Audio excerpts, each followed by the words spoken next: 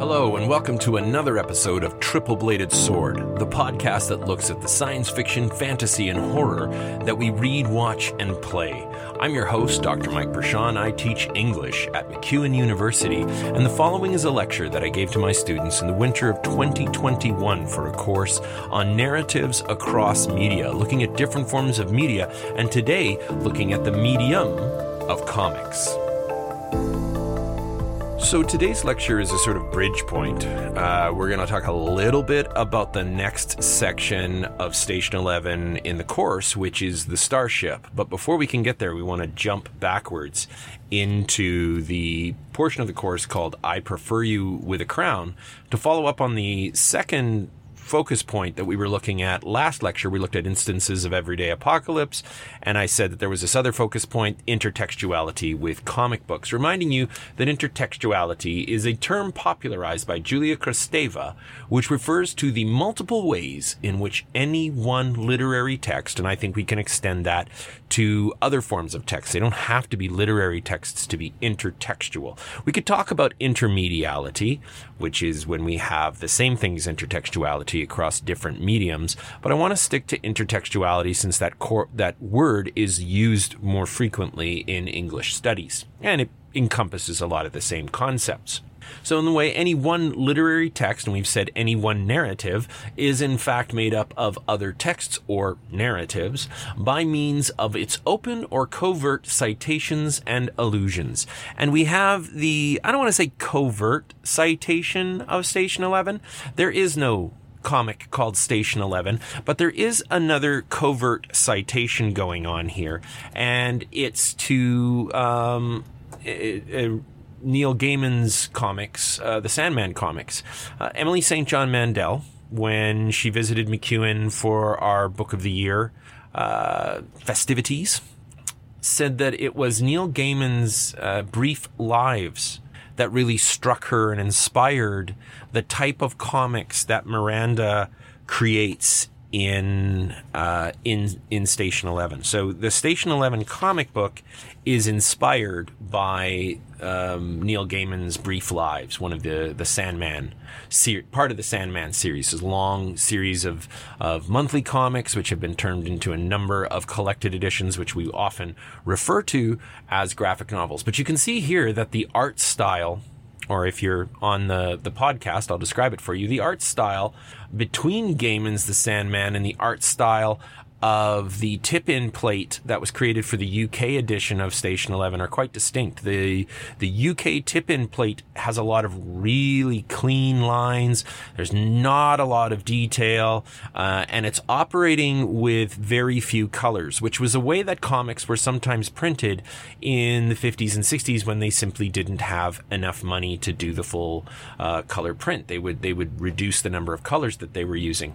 And whereas the Sandman comics, in this particular instance from Brief Lives, there's more detail, there's a higher degree of realism, the colors have greater depth. We're nowhere near as deep as some comics are today, or even the ones that seem to be implied by the style that Miranda employs in Station 11. She paints her comics. So I don't really feel like either of these fully encompasses what Station 11 would look like, and one of my long-term projects as a prof, but also as just a creative person, is to one day maybe just make a few pages of Station 11 for kicks.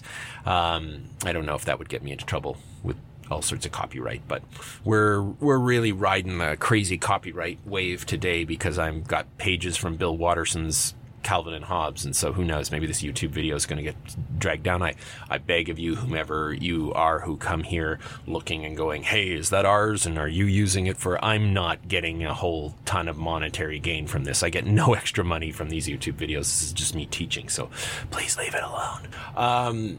But we've got this style, I think, is what I would say for what Miranda is doing in Station 11. And I just sort of add that as a so we know what the covert citation is here. And that's not something that you would be able to ascertain by reading Station 11, although you'd, I think, certainly be able to recognize it if you were to take a look at that tip-in plate and then look at the way that Miranda's art is described by Emily St. John Mandel and go, I don't think that really matches up. That doesn't feel quite right to me. You might notice that distinctiveness. But I don't want to just sort of sit with covert intertextual references. This is sort of almost like a form of trivia, but rather I want to move on to understanding what we mean by the form comics. So comics is an art form. Comics are an art form. Might be a better way to say that. But it is an art form. What's the difference between a comic book and a graphic novel? I regularly, find out that somebody's teenager, somebody will say, oh, you teach? What do you teach? And I tell them what I teach. And I say, I do some stuff with comic books. And they're like, oh, my, whatever their child is, reads comic books. Or they don't say that they should, but reads comic books. And then the child, they say reads comic books. And the child jumps in at this point, usually 15, 16, 17 years old, and says, graphic novels, Dad or Mom, graphic novels. And that pretty much sums out how the term graphic novels is employed by the majority of people in North America. When I run into people who are like, I'll say, I teach comic books. And they'll say, is that the same thing as graphic novels? Because I read graphic novels. I don't read comics. Yeah, you do. You read graphic novels, you read comics. Comics is the art form. Comic books is a form of comics. Graphic novels, a form of comics. But they're both comics. And so when I say comic books, I think of it as a much more encompassing thing. But there is a distinction that we can draw between comic books and graphic novels. The series The Walking Dead, even though we get it in collected editions like the one that we're using for this course, we get Volume 1. And people call that a graphic novel, but that's not quite true. Because The Walking Dead was originally published as a periodic series produced in the comics medium. A periodic series produced in the comics medium. The stories in a comic book are released episodically and can continue indefinitely, just like a TV series. If they keep getting renewed, if the people who are publishing that comic are making money off of it, they're going to keep publishing it.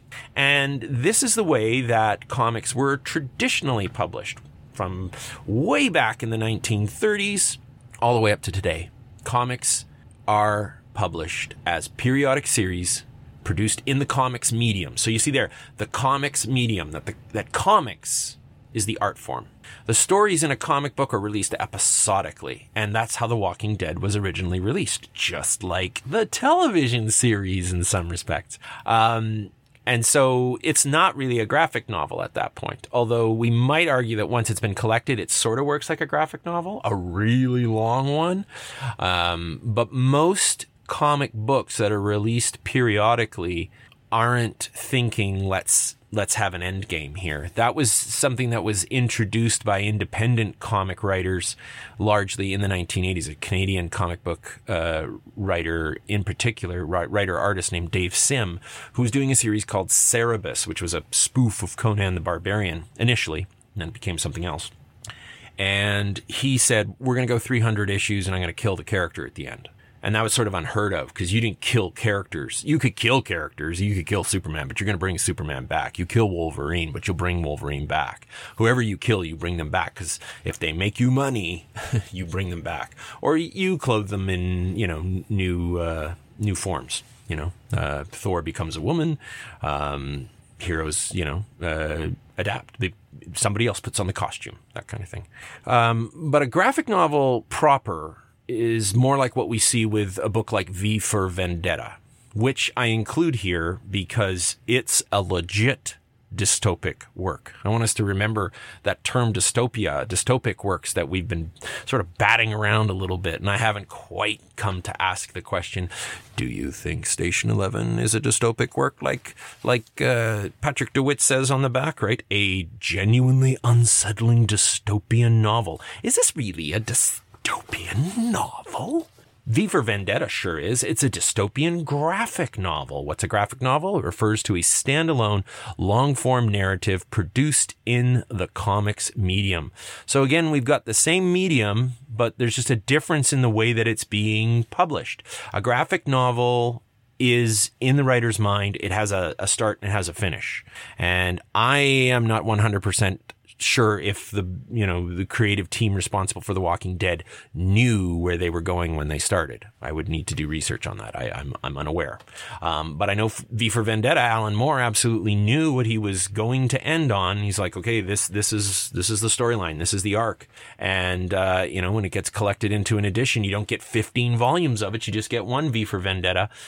So that's really technically what we mean when we mean graphic novel. So we want to make sure we have our terms down. And then we've got the comic strip. And the comic strip's a bit of a dinosaur now, because newspapers are a bit of a dinosaur. Not a lot of people subscribe to their local papers. And so I don't know how many of you read comic strips. If we read comic strips now, we probably read them on the web, right? Like Nathan Pyle's Strange Planet on, say, Instagram or something like that. But once upon a time, the comic strip was released daily in your local newspaper. They were syndicated. They were distributed by those newspapers. So someone would come up with a comic strip idea and it could be published nationally. It might be published somewhat locally. It could be published internationally. And Calvin and Hobbes was one of those comic strips that was, once it broke, was in every paper, if they could afford it, because you always had to pay for those things. And you had black and white strips that would appear in the daily news. And then there was a special insert that came on the weekends. And way back in the 30s, 40s, and 50s, that insert was like a magazine. It was like a magazine inside your newspaper that had all these color strips. It was not, I say magazine. I mean, I'm not necessarily saying it looked like Time, but that it was a thing unto itself. And I've never held one in my hands, but I've read lots of stuff on comics back in the day and people who read comics in that period. And they said that they would just so look forward to what was called the Sunday Funnies. The Sunday Funnies. They'd be released on the weekend, in some newspapers Saturday and some newspapers Sunday, depending on whether or not that newspaper published on Sunday. So Sunday Funnies had comic strips and they were full color. And Bill Watterson, the creator of Calvin and Hobbes, has been celebrated as a writer-artist who reinvented the medium, who made the comic strip exciting again in a way that it hadn't been in a very long time. Things had kind of gotten stale in the comic strip, and you had a lot of comic strips that had been around for a very long time. And those writer-artists were just phoning it in most days, the same old jokes over and over and over again. And along came Calvin and Hobbes and reinvigorated the medium. Now, there'd been other people who had done that in the early 80s, but nobody like Watterson. Nobody did it like Watterson at the level that Watterson did. And we get this reference to Calvin and Hobbes in Station 11. So we had a covert reference to Gaiman's Sandman comics. We get an overt reference in Station 11 when Miranda is saying what she's doing with her Station 11 books, and they start talking about Calvin and Hobbes. What made you choose that form? Arthur asks her. He seems genuinely interested. I used to read a lot of comics when I was a kid. Did you ever read Calvin and Hobbes? Arthur is watching her closely. He looks young, she thinks, for 36. He looks only slightly older than he did when they met for lunch 7 years ago. Sure, Arthur says. I loved Calvin and Hobbes. My best friend had a stack of the books when we were growing up. Is your friend from the island? Maybe I knew him. Her. Victoria. She picked up and moved to Tofino 15 years ago. But you were telling me about Calvin and Hobbes. Yes, right. Do you remember Spaceman Spiff? She loved those panels especially. Spiff's flying saucer crossing alien skies, the little astronaut in his goggles under the saucer's glass dome. Often it was funny, but also it was beautiful. She tells him about coming back to Delano Island for Christmas in her first year of art school after a semester marked by failure and frustrating attempts at photography. She started thumbing through an old Calvin and Hobbes and thought, this these red desert landscapes, these skies with 2 moons. She began thinking about the possibilities of the form, comics form, about spaceships and stars, alien planets, but a year passed before she invented the beautiful wreckage of Station 11. Arthur watches her across the table. Dinner goes very late. And we talked last week, if you're interested, if this is your first time with the podcast, or it's your first time here at the YouTube channel, and you're like, what's this? What's going on? What's this book? Station 11. Pick it up. Check out the other episodes in the series. But the comic strip is what Miranda is talking about. And she's talking about the beauty of the form, of these lonely vistas that I think that this particular strip shows, where right in the middle of all these panels, we've got this really long horizontal panel with this desert landscape in the background. And there's Calvin as Spaceman Spiff, so very, very tiny.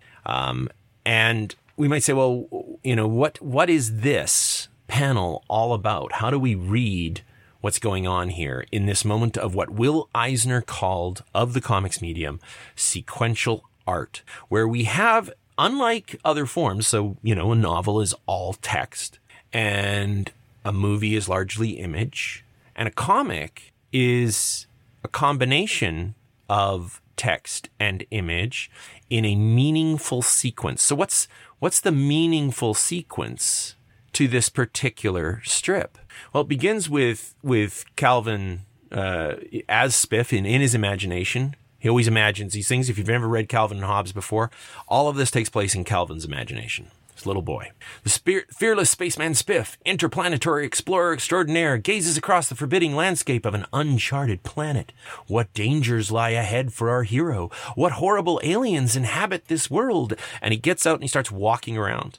And there's this panel within a panel, and the smaller panel there is Calvin talking. The larger panel that it sits inside is him just walking all by himself, completely lonely. Great big vista in the background. Tiny little spaceman Spiff. Reading comics is a little bit like reading film.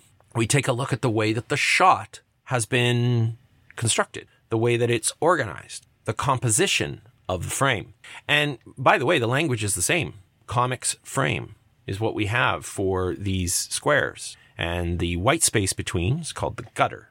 But the frame, what's in the frame? What do I see in the frame? And when we would read this the first time, we'd just be reading it for our amusement. But Station 11 sort of points us in the direction of saying, hey, maybe you should take a closer look, because Miranda seems to consider this art. And so do I.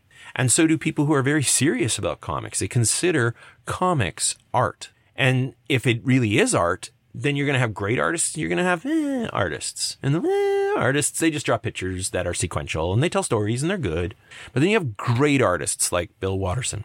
Bill Watterson did things, as I've already said, with the form that were innovative. What were some of those things? Well, just moving away from a very standard this many squares for the joke, whatever the joke was, and they'd all be the same size, and they certainly wouldn't intersect with each other, and they certainly wouldn't sit inside each other. We've got frames nesting inside other frames here. And you might say, well, is that really that innovative? Yes, as it turns out, it is. Because we're getting Spiff's dialogue juxtaposed very clearly with this great big empty vista.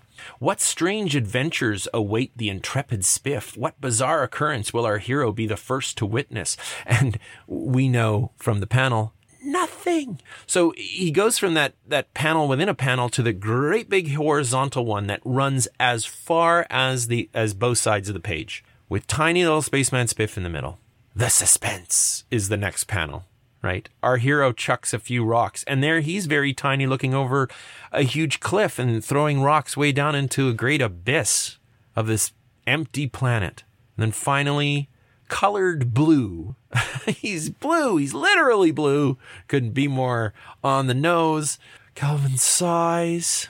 It's sad, right? It's so sad for Calvin to be all by himself. And that's really what this comic is from start to finish, is loneliness. He's lonely on this great big planet. The loneliness that Miranda sort of refers to, that citation, right?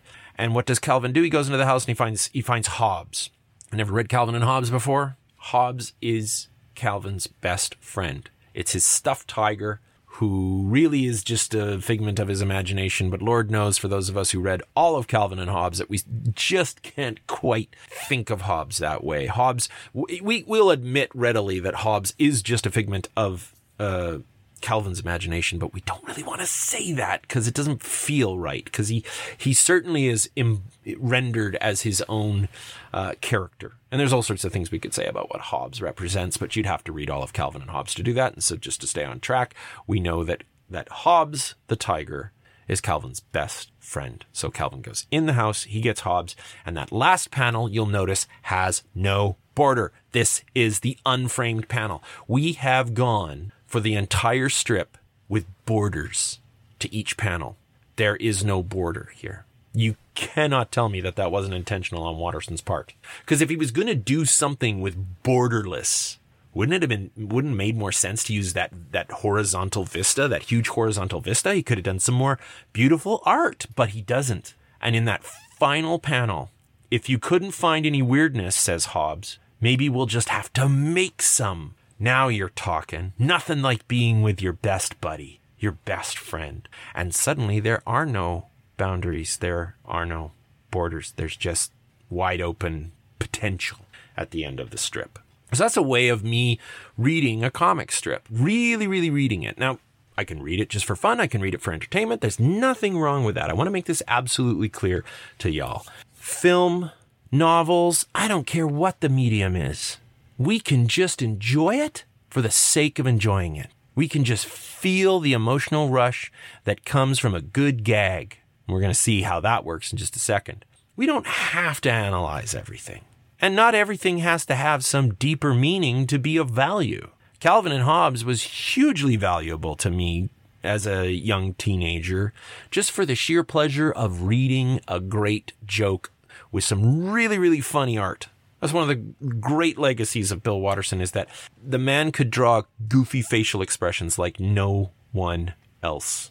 How do we read a comic? What's going on when we read a comic? If we want to go beyond just that initial pleasure of entertainment, which, as I say, is valuable. There's something in and of that that's great and grand. But if I want to read a little deeper, then how do I do it? Well, let's start again with understanding that concept, the map is not the territory, through the vocabulary of comics. And here I have a page or two from Scott McCloud's wonderful Understanding Comics. If you're going to read one book about how to read comics, you should pick this one up. It is done in the medium of comics.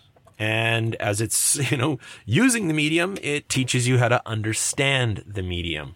So here we have Scott McCloud drawing himself, talking about how images work, the vocabulary of comics. He says, here's a painting by Magritte called The Treachery of Images. The inscription is in French.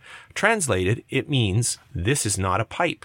And indeed, this is not a pipe. This is a painting of a pipe, right? Representation, not the thing. Well, actually, that's wrong. This is not a painting of a pipe. This is a drawing of a painting of a pipe. Maps within maps within maps. N'est-ce pas? Nope, wrong again. It's a printed copy of a drawing of a painting of a pipe. 10 copies, actually. 6 if you folded the pages back. So he's talking about the fact that this is sequential art, that we have been reading by running our eye from the left side of the page to the panel to the right. That's what we're still doing a left to right thing, as we often do everyone does in Western culture. Anyway, there are other cultures that don't read this way. Some cultures read right to left, and there are comics that are read that way as well.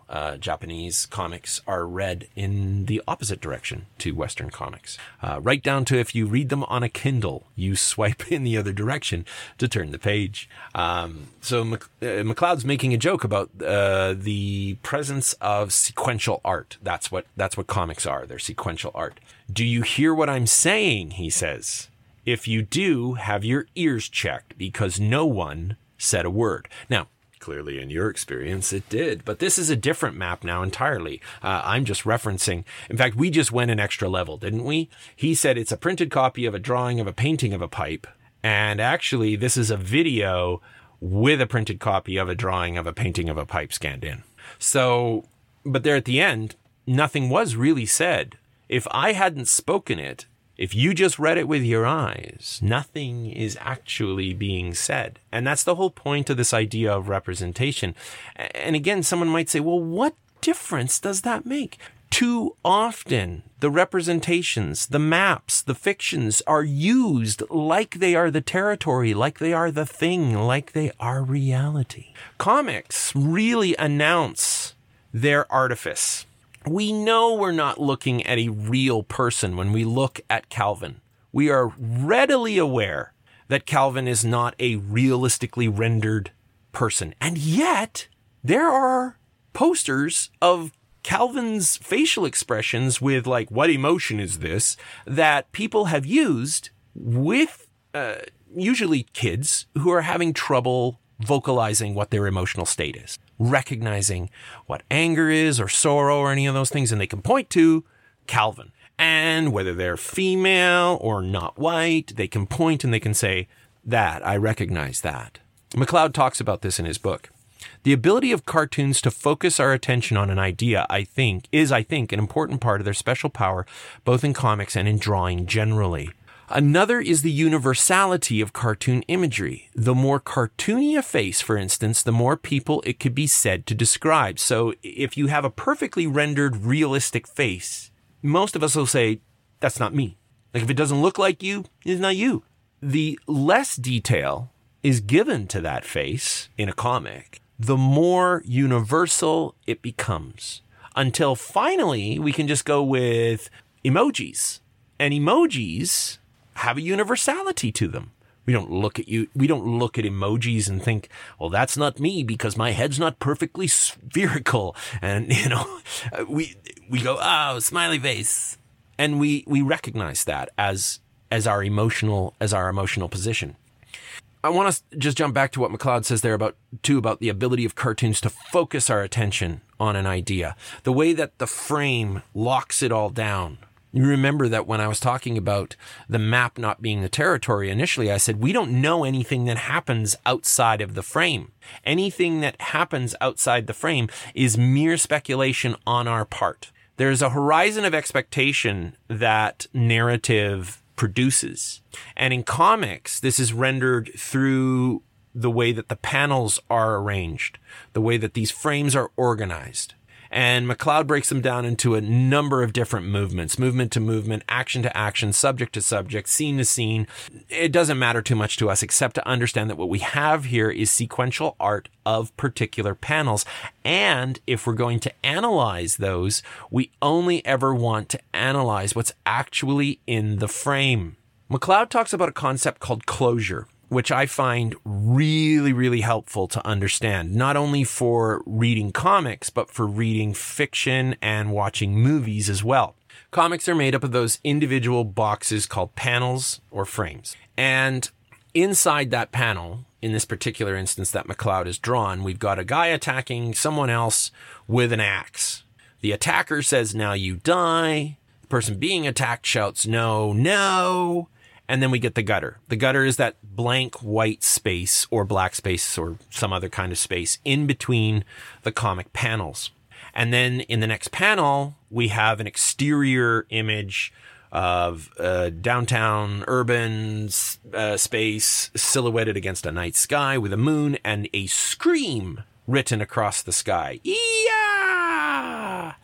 We can get into all sorts of diegetic, non-diegetic stuff like we were talking about with film earlier. But if you read comics, you know that no one sees a giant "ee-yah" in the sky. That's just, that's the moment of exclamation. Who died? Who's screaming? Now, because we saw a guy with an axe attacking another guy with an axe, we say the guy who was being attacked by the axe guy. But we don't know. We're not sure. Maybe the guy who's being attacked grabbed the axe out of axe guy's hand and attacked him. And maybe the third panel would be a surprise panel of this guy looking shocked, holding the axe. I can't believe I struck back and killed him. Or maybe somebody burst through the door at the last section. Last second. More than likely, though, the axe murderer murdered the person without the axe. And the idea of closure is where we take incomplete information and come to a conclusion. And we do it all the time. If we see half of an image, our brain will extrapolate what the rest of the image looks like. We're actually doing this all the time right now, trying to figure out what people look like behind COVID masks. And I met a guy this last year who works in the restaurant business, and he said, it's really shocking. Like, they come in, they've got the mask on, and you think, I know what this person looks like. They sit down at the table, they take the mask off. Nope, you didn't. You didn't know what they looked like. Something about the rest of the face, completely different from what you assumed. But the brain, pattern recognition animal, the brain wants to fill in the gaps. And we do this all the time with narratives. And comics just illustrate it for us. They show it to us very, very carefully so that we can understand this concept of closure. Now, to further understand this concept of closure, I want us to take a look at a few pages that Bill Watterson created for a collection of Calvin and Hobbes comics. So this one was never published as a comic strip. In fact, instead, this one works more like a comic book. So it starts with this panel. We can see arms shooting out of the house. If we read a lot of Calvin and Hobbes, we're pretty sure that's his mom, because his dad is almost never home and is not very hands-on with Calvin. So it's probably his mom, but we don't know for sure because we can't see. But we see the speech balloon that says, if you're going to tear around with a squirt gun, do it outside. And Calvin launched in midair, flying out of the house. We can see the squirt gun just a little below him. And then we get this gigantic full page image of Spaceman Spiff's tiny little spaceship heading towards a gigantic orange and yellow and red planet. And the text says, a dreaded Nagon mothership fires a bolt of deadly destructo ray that sends a small red spacecraft reeling towards an unknown planet. Inside that spacecraft is our hero, the intrepid Spaceman Spiff, interplanetary explorer extraordinaire. And now we turn the page. Now let's stop before we turn the page and just recognize that the very act of turning the page is a moment of closure, especially in comics. Prose, not so much, because prose, they don't really plan where the page ends. Children's books, they do. But prose novels, it's just another page, and you turn in mid-sentence sometimes. But with a comic book, there's a break. And a really good comic artist tries very hard not to cut mid-sentence, mid-concept, but rather to make every page conceptually enclosed. Not like, you have to get all the action in the entire book in on one page, but just that you don't have to turn the page to go, unless they're wanting to surprise you, right? So we turn the page, and now we see Calvin as Spaceman Spiff inside his spaceship. Our hero wrestles the controls, but the Altudatron refuses to respond. With ever-increasing velocity, Spiff roars to his doom as we see an exterior shot of I'm talking about it like it's a film, of an exterior, this huge exterior frame, again with a great big planetary vista, this crazy desert planet.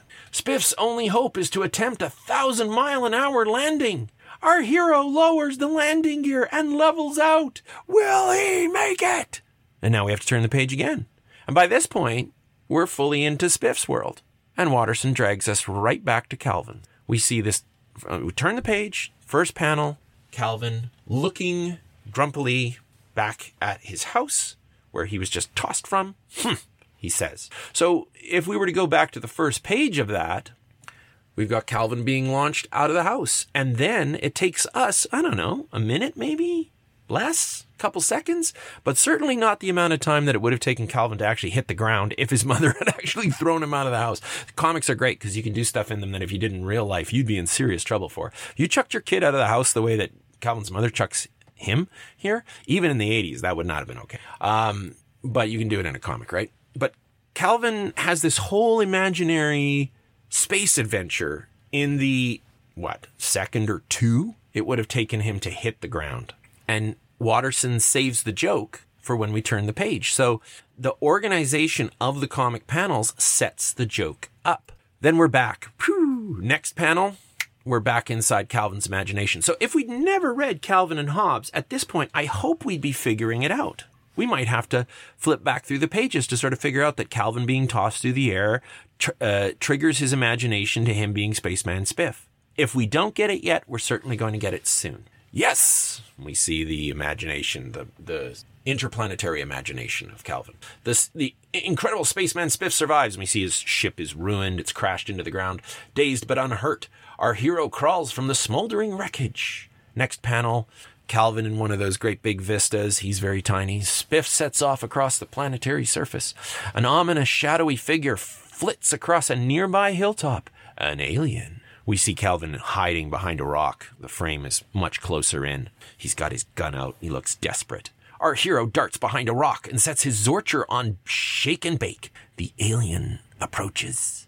And the very next panel, we see Susie, the girl that is one of his neighbors and is really one of Calvin's only real friends. Because Hobbs, the tiger, is not, he's just imaginary. Hi, Calvin. I see you. So you can stop hiding now. Are you playing cowboys or something? Can I play too? So there's Susie looking over the rock at Calvin, who's hiding. And at this point, I think we clue in. If we hadn't clued in by now, we go, oh, I see. This kid's pretending all this stuff.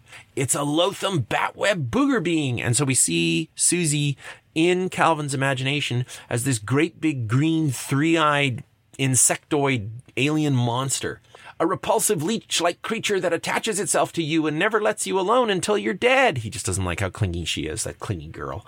Greep, gork, goop, goop, says the alien.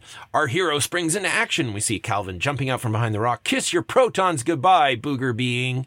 And he says, Spiff fires repeatedly. But to his great surprise and horror, the Zorch charge is absorbed by the Booger Being with no ill effect.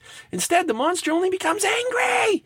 And maybe we're too invested in Calvin's imagination to remember what's actually going on here, but we turn the page, a little bit of closure, right? And the joke is right up there at the top of the page again. Why'd you do that, you mean little creep? I'm telling your mom. And there's Susie completely soaked. Uh-oh, says Calvin. Zounds, we're back to Spiff. And we're back to Spiff in a panel with no borders. The Booger Being is in alliance with the Nagon mothership that shot Spiff down in the first place, so now we can see how Calvin imagines his own mother. Our hero opts for a speedy getaway, and now we're back in the real world with Calvin's mother standing looking angry in the foreground, and Susie's pointing. We don't even need a speech balloon for Susie. We know exactly what's being said here. So even though she's clearly saying something, the comic doesn't represent that. This is this idea of what McLeod was talking about earlier with the idea of focus, that a comic can focus our attention, just like a film focuses our attention. Somebody's in a dance club and there's all this music in the background, but the only thing we can hear are the people who are talking to each other, and there's often not even shouting. And I'm always thinking, like, you have to shout in most clubs I've ever been to, because the music's just that loud. But a movie wants us to focus our attention. So the music gets moved into the background of the audio track and the dialogue comes to the center. Our attention is being focused. We can even think about the way in which writers use motifs to focus our attention on particular things. Again, when we talk about the map not being the territory, the map is focused on particular things. A map at MacEwan shows you how to get to your classes. It's focused on making sure that you know how to get around MacEwan. It's not focused on telling you where the nearby comic shop is. It's not focused on telling you where the best place to go and get sushi is. None of those things. It's focused on telling you where you go to inside the building. And so different maps, different foci, right? So here the focus is on the gag, on the joke, right? At the Booger Being's distress signal, a gigantic Nagon materializes on the planet's surface. Calvin running around the corner of the house. Next panel is a full page panel with tiny little Calvin running from great big gigantic Nagon, which is his mother. If we're catching on by this point, we're like, that is definitely his mom. With a ground shaking lunge, the Nagon is after Spaceman Spiff, and we turn the page. Our hero leaps into a crevice. Knowing his Zorcher would be useless against the behemoth, Spiff arms the Demiso bomb he keeps in his belt for just such an emergency. And if our eye jumps across the page, and this is the difference, by the way, we talk about differences between forms of media. What's the difference between a book and a movie? Our eye can wander around a book's page, and we are almost never surprised in the way that a movie can surprise us. Movies and audiobooks, as it turns out, can surprise us like that, because our eye can't wander around the page. But a movie can give us a jump scare. A movie can give us a sight gag that happens suddenly. And comics can do it too, to some degree. Watterson's already done it twice. It's almost as if, because I mean, let's face it, he could have stretched this out for another thing so that we turn the page and there'd be the result of the joke. But he doesn't do this in this particular case. He allows us to see what's coming.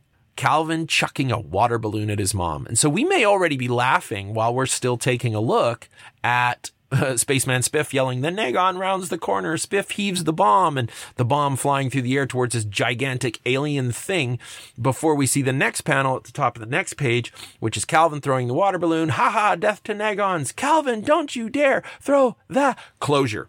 We get a leap in the narrative here. We never see the water balloon hit the mother. The comics can play with time in that way, from panel to panel.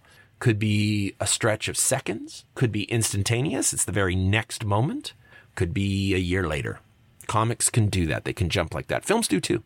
Books do too. They all do it in different ways, playing with time. And it's one of the ways that we can recognize that these are representations and not reality. In reality, we have to watch every tedious second of, say, I don't know, a lecture on comic book. But if this was rendered as a comic, it was rendered as prose. If it was rendered as a film with editing, you could cut out some of those things. The monster is only stunned. His mother's soaking wet. We don't see the balloon hit.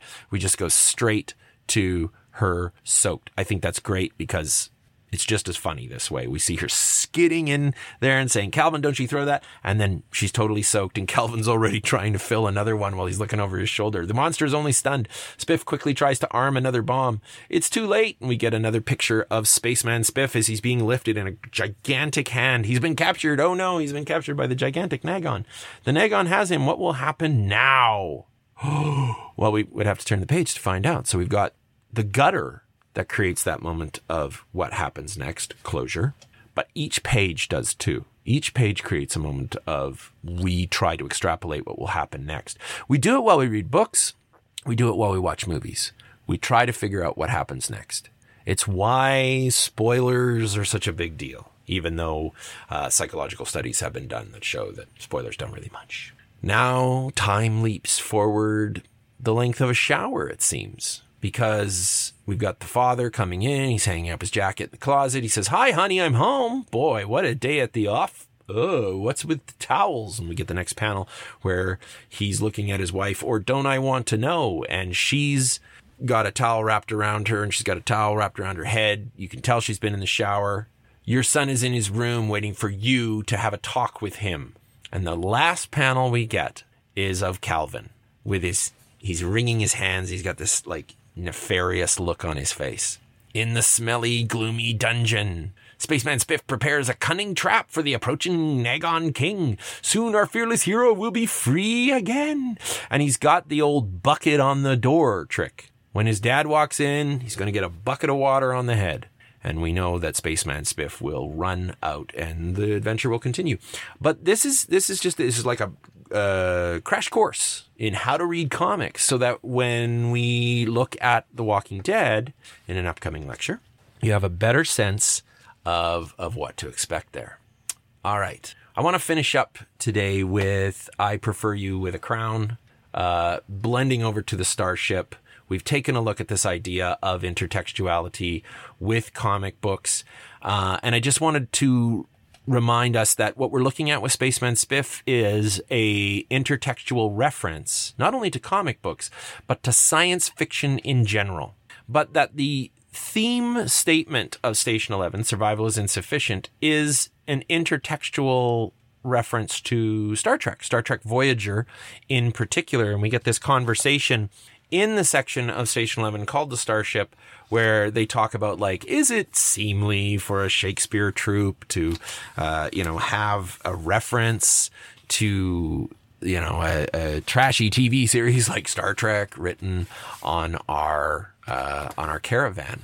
And what I love about this is that it is not only an intertextual reference to science fiction, an intertextual reference to Star Trek, but that it's also then an intertextual reference to low art. And even though Mandel's characters, some of them anyway, don't like that it's a Star Trek reference, the book is positive about that. I mean, survival is insufficient is it is the major theme of the book. And the inclusion of Star Trek Voyager as motif is supporting the idea that this is the theme of this book. So it doesn't matter so much that one character or another doesn't like that the reference survival is insufficient comes from Star Trek.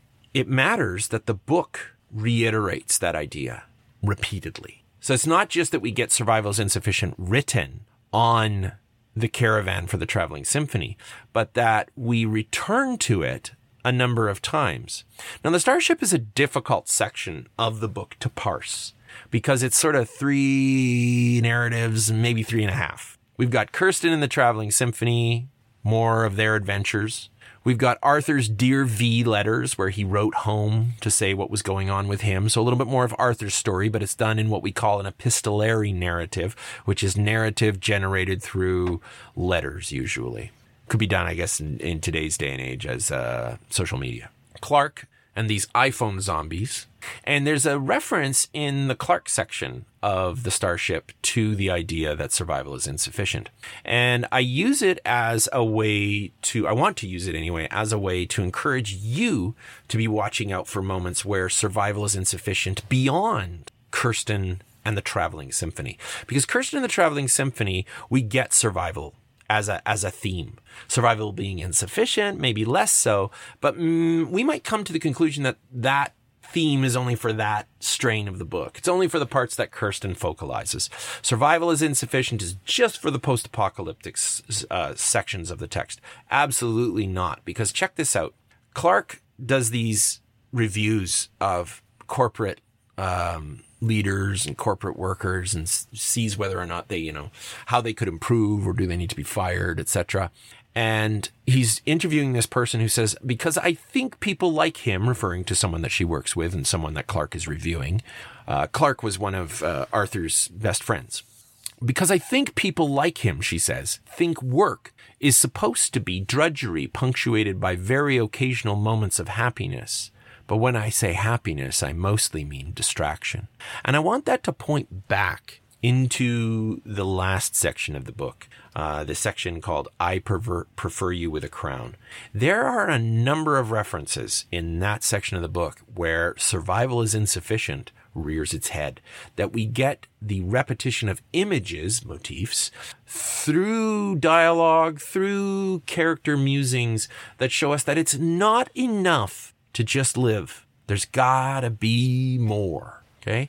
So I just want us to be thinking about that as we move between I Prefer You with a Crown into the Starship. And the Starship sort of has this liminal space. That's why I took the majority of today to talk about Calvin and Hobbes before we move into the next section of Station 11. So next time, we'll be taking a look at the section of Station 11 titled Toronto. We get to return to Jeevan and his brother, but we'll also be taking a look, now that we've had our crash course in how to read comics, we can take a look at The Walking Dead, the comic book, next time on Triple Bladed Sword.